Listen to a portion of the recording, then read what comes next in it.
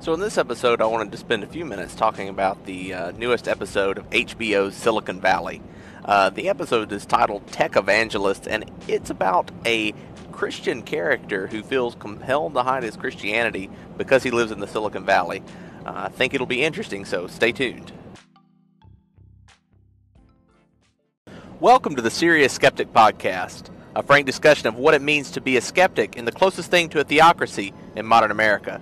This is episode 2, Silicon Valley. This is Serious Skeptic.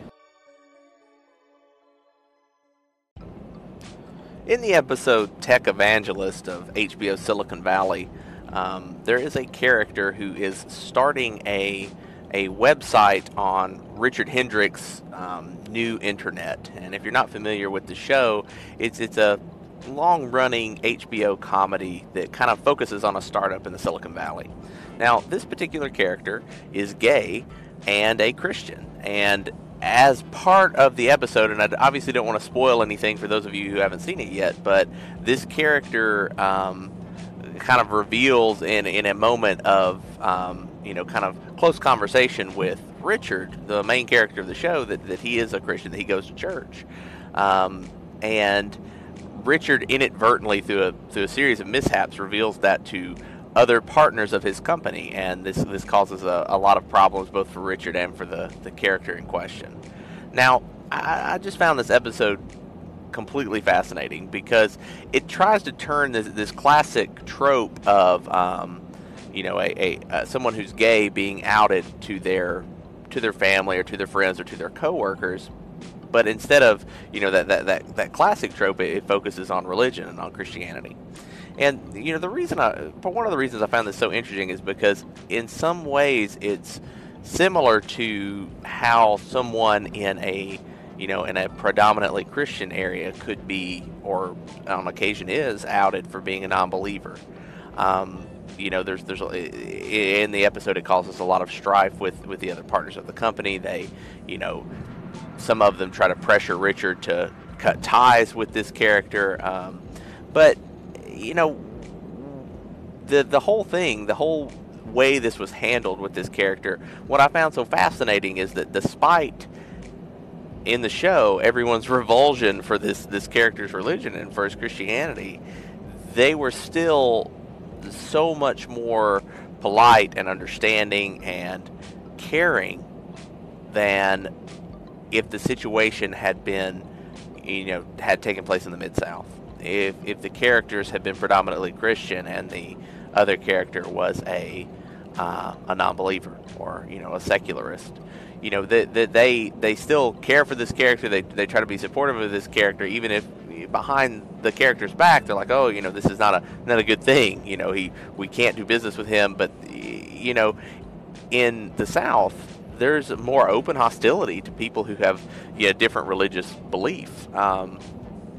I've been in situations, I've held jobs where I knew that if I were to reveal the fact that I was a non-believer, my job would be threatened. There are people who, in the South, who run businesses, large businesses, that make a point to only do business with other Christians. Now, they won't just come out and publicly say it unless they're in a closed circle, but their actions kind of reveal what they're doing. And I know that for people who maybe live in a larger city and a more liberal area, may think that this sounds like a conspiracy theory, or that's not something that happens, but I can assure you that it does. And I think until we open up that conversation of how much impact the religion has on everyday life in the Bible Belt, it's going to be difficult to change or to support those people that live in that situation every day.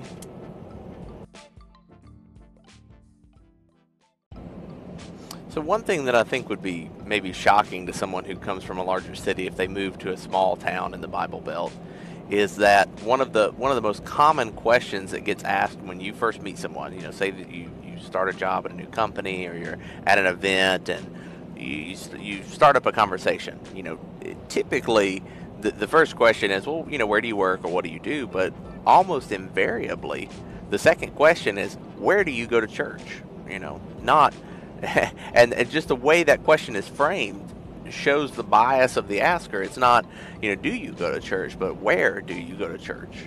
The assumption being that everyone in this particular town, in these small towns, does go to one church or another. Now, in that person's opinion, the person who asked the question, they may feel that certain denominations are maybe not, quote, true Christians, but they would still rather deal with someone that's not a true Christian than a non-believer. You don't have to look any further than the statistics on what people trust to find that people in America tend not to trust atheists. They tend not to trust non-believers. In the rural South, it extends even further than that.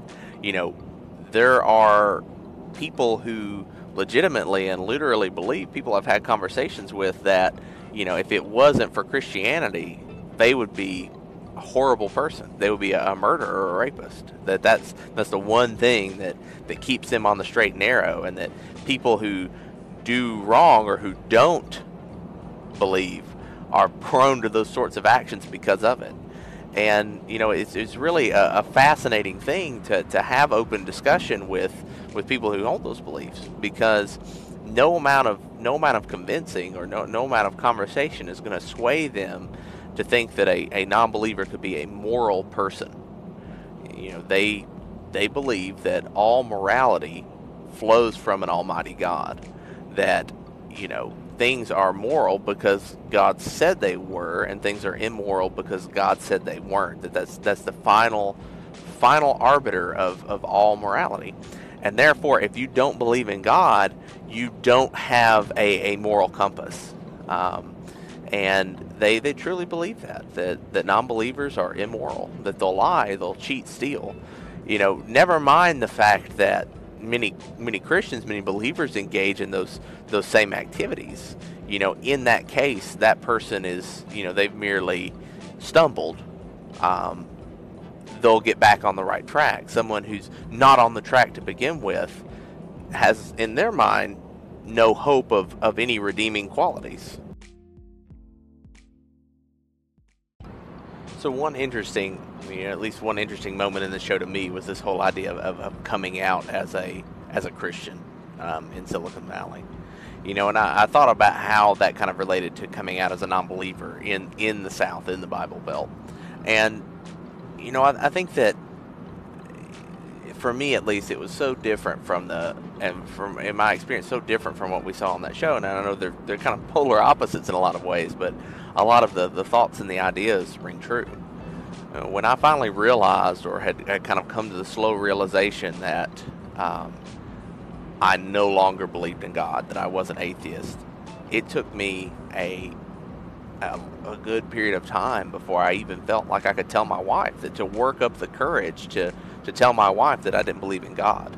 And I had a real fear that, that could permanently damage our relationship, that might permanently damage our marriage. And, I felt that way because so much of what we did as a couple was based around the church and church activities. It was not uncommon for us to spend every weeknight, Saturday and Sunday, at the church. I would get off work, come home, we'd eat a quick supper, we would go over to the church to work on some project, to put something together, to plan, to create. That was in addition to regular services. We taught classes, we planned events. So much of the things we did together were wrapped up in religion. That's not to say we didn't have a life outside of work and church, but it was a huge component of it. And, so after this realization that, I wasn't a believer, having this conversation with her, it was, what are we going to do about all this time wasted? What am I going to do about all this time I spent doing something that now I realize that I don't believe in at all? And it was difficult, because we have, in the South, people who will literally either cut off ties with someone who has come out as a non-believer, or on the opposite side, see that as a personal goal to win them back to Christ. And in a lot of ways, that's worse.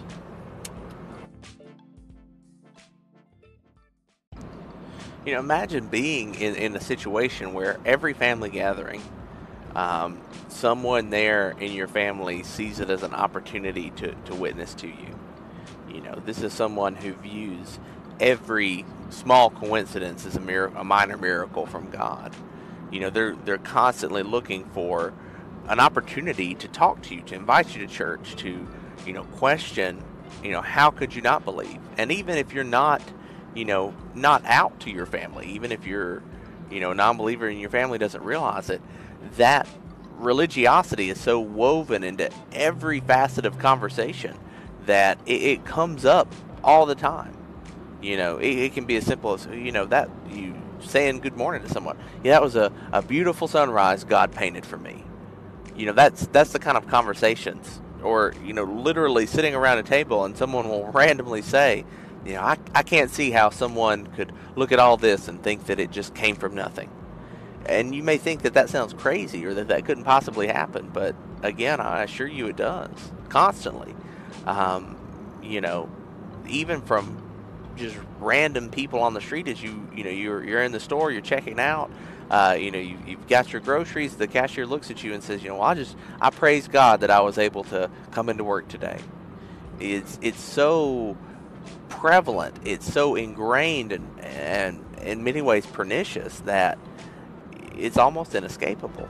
And that's not to say that there's not a lot of um, beautiful and lovely things about rural towns, small towns in the South, because there are. But to think for a second that it's easy to go against the grain of the majority of the people living there is, well, it's insane.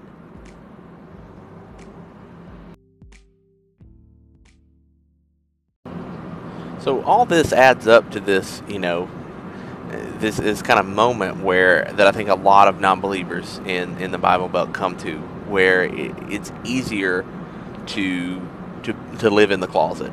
It is easier to not to not openly be an atheist, a non-believer, a humanist, and the reason is because it creates so many problems with day-to-day life. Now, and I'm not trying to say, and don't take it this way, that the plight of a non-believer in the Bible Belt is anything compared to the plight of someone who is homosexual, even today, or especially not that many years ago.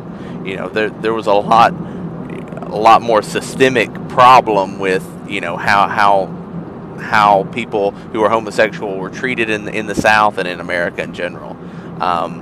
This is not to that level, but it is still incredibly difficult to try to live as an open non-believer in the rural South, and that's why I think so many don't. And in many cases, I would even recommend that it's better not to. And I know we have coming out days devoted to people coming out as an atheist, and there's a lot of support for being openly atheist, being an open non-believer, and I think that's great. If you can, you should. However, you have to take a hard look at your family situation, at your life, at your job, career prospects, at the local government even. Is this going to negatively impact your life?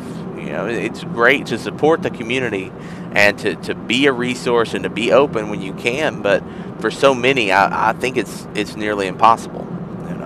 In my own life, there's people who I know that if they were to find out, if they were to know that I was a non-believer, it would either destroy the relationship or create so much stress and strife in my life that I would regret it. I would regret them knowing, and that to me is one of the big differences between how this idea of coming out as Christian in Silicon Valley was handled versus the reality of people attempting to come out as a non-believer in many of these rural Bible towns. It's completely different. It's life-changing, and it can be life-shattering. So thanks for listening to this episode of Serious Skeptic. I hope you enjoyed it. Again, if you did enjoy this episode, I hope you'll like and subscribe. Leave me a rating on iTunes, on Google Play.